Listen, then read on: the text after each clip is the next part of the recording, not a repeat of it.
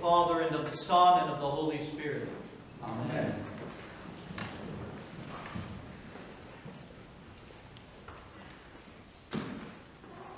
In our Gospel reading today from the Gospel of St. Matthew in chapter 8, we have our Lord Jesus Christ healing the leper that comes to him, seeking for mercy and relief, and the healing of the centurion's servant that he comes to Christ interceding for. Now, I would tell you before we even get started today, that today when we look at the life and action and posture of the leper and the centurion before Christ our God, I tell you the truth that we see the Christian life on the path of salvation day in and day out. And that's what we're going to look at together today. We begin with the leper. We're told in verse 1 of St. Matthew chapter 8 that when Jesus had come down from the mountain, great multitudes followed him. And behold, a leper came and worshipped him, saying, Lord, if you are willing, you can make me clean. I know you can make me clean. That word, when it says the leper worshipped him, it's a prostration. When it says the leper worshipped him, it means he went down on his face, on his hands and knees before Jesus Christ. And when we see that word worship, the word used by the gospel writer, that prostration contained two things in the heart of the leper. The first thing that word means when he made a prostration and worshiped Christ is he saw one greater than him. It had been revealed to him that this was someone come from heaven. This was someone that can meet my need. This is someone to be honored and magnified. You hear the sense of I see. It's been revealed to me that the one I've come before is greater than I. I fall prostrate before him. But there's a second part of this word in falling prostrate before him. It's also falling prostrate before him as one in need. Someone who recognizes something in them that only this one greater than I can touch and make new, can touch and heal, can offer mercy. Do you see that in the one prostration we have the recognition of Christ as God in the bowing, but also in the bowing is the offering of a man suffering greatly, in dire need of mercy and healing, and he believes that this is the only one who can do anything about what I've been suffering all my life. What does Jesus do? We're told Jesus puts out his hand and touched the leper, and he said, I am willing. Be cleansed. Immediately the leprosy left his body. Let's look at what St. John Chrysostom teaches about that very passage. He taught, with great fervor before Jesus' knees, the leper pleaded with him with sincere faith. He discerned who Jesus was. He did not state conditionally, if you request it of God, or if you pray for me. Rather, he said simply, if you will, you can make me clean. He did not pray demanding, Lord, cleanse me. Rather, he leaves everything to the Lord and makes his own recovery totally dependent entirely on him. Thus he testified that all authority belonged to Christ. St. John Chrysostom tells us that the leper went before Jesus with great fervor. It's the same meaning as what St. Paul tells us and wants us to do before Christ when he says in Hebrews chapter 4 and verse 16, let us therefore come what before the throne of grace? Boldly before the throne of grace, that we may obtain mercy and find grace to help in time of need. This is how the leper came, boldly, believing this is the one who could do it, that this one could heal. And I have the need and he can meet it. My friends, I tell you, leprosy is an absolutely relentless, painful, and shaming disease. I've told this before. Many of you weren't here when I did. It's been a long time. I had the opportunity to go and visit a leper colony and see a leper colony in Louisiana back in the 1980s when I was in youth group there in Louisiana. Our youth group went, our youth leader made it so that we could go and visit them, sing some songs, and visit with the lepers. And I tell you that before that time, I knew it was bad, but I had no idea the pain and the shame of the leper. You can see it on their faces. They are constantly in pain. Their nerves in their body are dying. And therefore, when they cut themselves and bump themselves, they don't know it a lot of the times, and it gets infected and causes great pain to go into them beyond that. And I say it was a shameful disease, and I tell you that in the time of the Gospels, when this leper comes before Jesus Christ, that at that time great shame was brought upon someone with leprosy because they were outcasts from the people of God, Israel. The identity of the leper was this: I am an outcast and I belong nowhere and with no one except those who suffer the same as I do. It was a life filled with pain and shame because of this condition. And we need to see today the great faith of this leper. Our attention needs to be focused on it. This shame-filled leper and suffering leper, we need to see his faith for our own life and salvation this morning. Because his faith was this: he believed beyond the shadow of the doubt that not only could God heal him, not only could Jesus touch him and relieve him of this completely, but he also believed that it was the nature of God who longed to do so. It was for that very reason that he came, like in Isaiah that you heard read in Matins, that Jesus quotes in the gospel reading. He came to bind up the brokenhearted. He came to heal. He came to mend. This is the nature of God. The leper had it revealed to him, and so he thrust himself very honestly, very authentically before the Lord Jesus Christ. He came boldly and prostrate himself to worship him and give him honor and to plead with him for mercy. He hid nothing, my dear friends. I want you to hear this. What you see the leper do is the Christian act of worship that we have been talking about. The soul that knows its brokenness because it's been revealed to them, but also knows Jesus Christ is the Savior, and comes boldly before the throne of grace to thrust worship upon Christ and to say, Lord, if you will, I know you can heal me in this that you've revealed to me, and show me mercy. So we come to the centurion servant. Verse 5 in Matthew chapter 8. Now when Jesus had entered Capernaum, a centurion came to him pleading with him, saying, Lord, my servant is lying at home paralyzed, dreadfully tormented. And Jesus said to him, I will come and I will heal him. But the centurion said, Lord, I am not worthy that you should come under my roof, but speak only a word, and my servant will be healed. For I am a man who has people under my authority, and if I tell them to do something, I know that it will be done. What's he saying? Lord, you are that man. You say one word of command, and my servant will be healed. And Jesus looks at all the Hebrews and says, this Gentile centurion has greater faith than I have seen in all of Israel today. And he spoke the word of healing. But notice the humility of the centurion, because it's the same as the leper. Something had revealed to the centurion that this is more than a man, this Jesus Christ.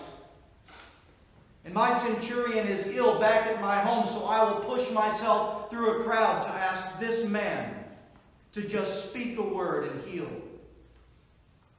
His humility was this.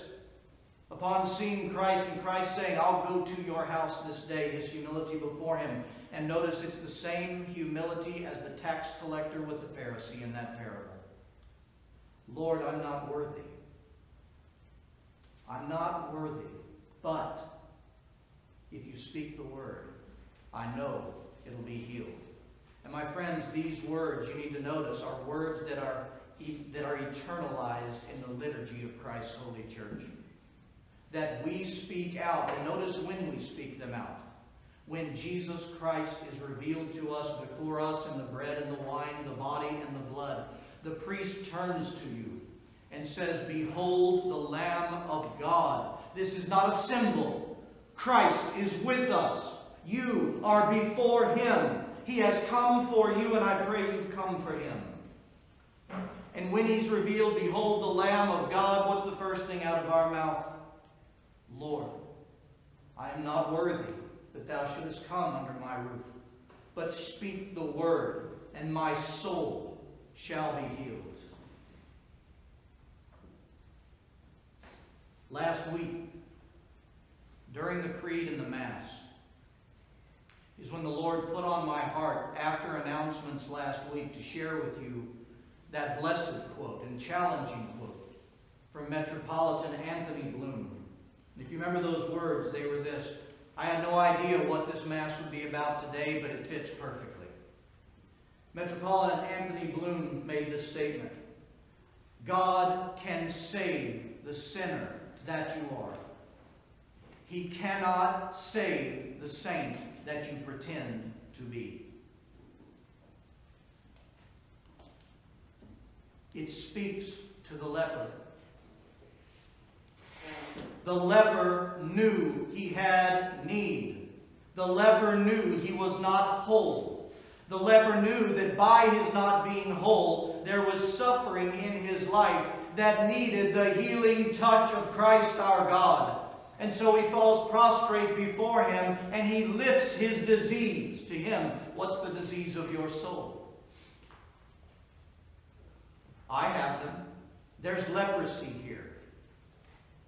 There's leprosy here. What is it that Christ has revealed to you?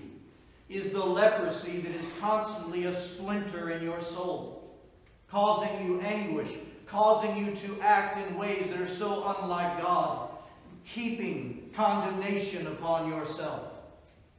This is what we are to bring to God. You see, my friends, the leper did not live as though he was healthy and whole, and therefore neglect to present himself to Christ for mercy and healing. And I tell you this, that the lame, they didn't pretend to walk. They went before Christ. He might heal them and help them walk. The blind did not pretend to see. The demon-possessed did not pretend that they were free. And the adulterous and the sexually deviant and perverted, out of the order of God, did not act like they were chaste and pure.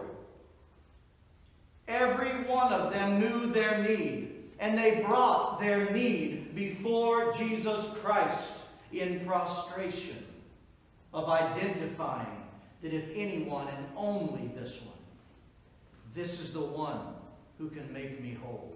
This is the giver of mercy, who can cover my sins and mend the brokenness of my soul and make it whole again, so that there's that blessed peace and contentment all of our hearts yearn for.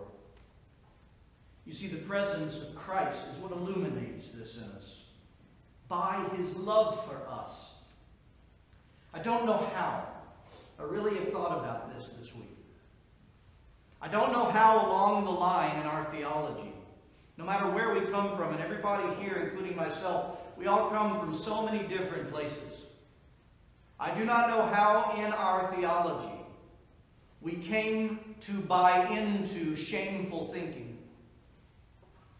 That what is in me I dare not bring before Christ because I know the hideousness of it. I know it is leprosy. And I will not go before him because I'm not worthy.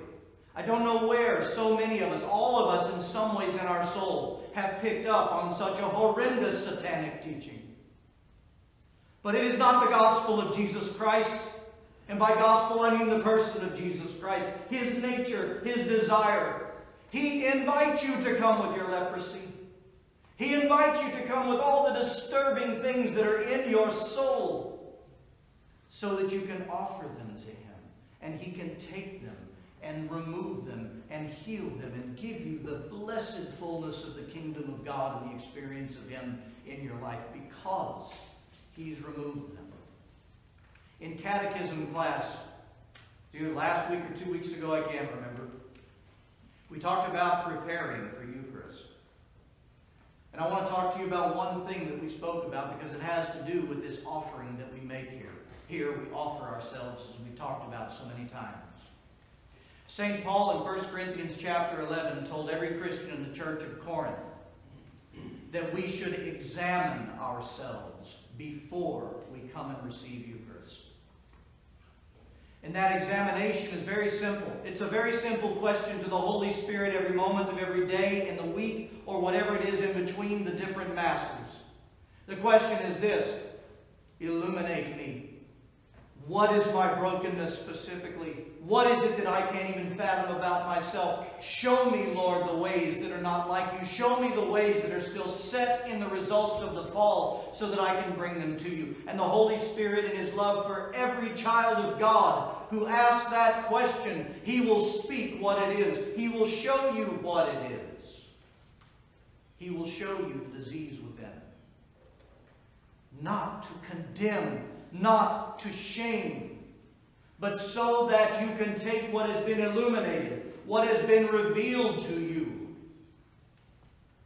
and come before Christ. And when we say we offer ourselves, remember, we offer ourselves means our whole selves, which means we're offering our praise for all the good works of God. And at the same time, like the leper, what are we doing?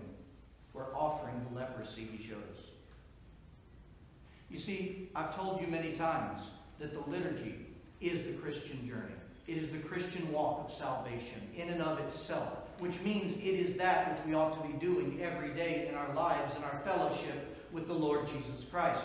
What happens when we come in? We prepare ourselves, we walk through those doors, we sit down, and one of the first things out of our mouths, Kyrie. Lord, have mercy. Christ, have mercy. But those words are not to be words on a page. The Lord have mercy is not just the words. Because when we say the Lord have mercy, we are to be in our minds knowing what we need mercy over. What is it that we're bringing to the Lord? Because He's shown us. What is it that we are bringing Him in that offering to say, take this mendage, you're the only one who can, and relieve me. Heal me. Have mercy upon me. Don't just come to church saying, Lord, have mercy, and moving on to the Gloria. Because I promise you this, you'll experience His mercy if you lift the brokenness while you're saying, Lord, have mercy, so that when you get to the Gloria, it becomes a greater praise for what God just showed you in that moment. And then we continue on to the ministry of the Scriptures and the Word that's given to us. And this is the further illumination of our Lord Jesus Christ into our lives. And even then He can bring something to the service we didn't see before to offer to Him. And thank God we have that blessed opportunity coming up. Again, when the priest turns around and says, behold the Lamb of God. What do? Lord, I am not worthy, but speak the word only. Lord, I am not worthy. What the centurion said, speak the word only and my soul shall be healed. And Christ, even then, we can experience His divine mercy and healing on our way to the pinnacle of this whole thing. And that's our intimate fellowship with Christ in the Eucharist. Are you seeing this? Every day is a Kyrie, a Gloria, and a reception of healing. And when you come into these doors, you bring forth the praise that came from your healing this week, but you also bring your brokenness and make it an offering to Him that it might be healed. Are you seeing this? This is salvation. This is the gospel. The goodness and the nature of Jesus Christ comes to you every time that we gather, and He'll come to you in your homes with healing in His wings. If you will face what He shows you and make it an offering, you will find relief and mercy and grace, power in time of need. In the name of the Father, and of the Son, and of the Holy Spirit.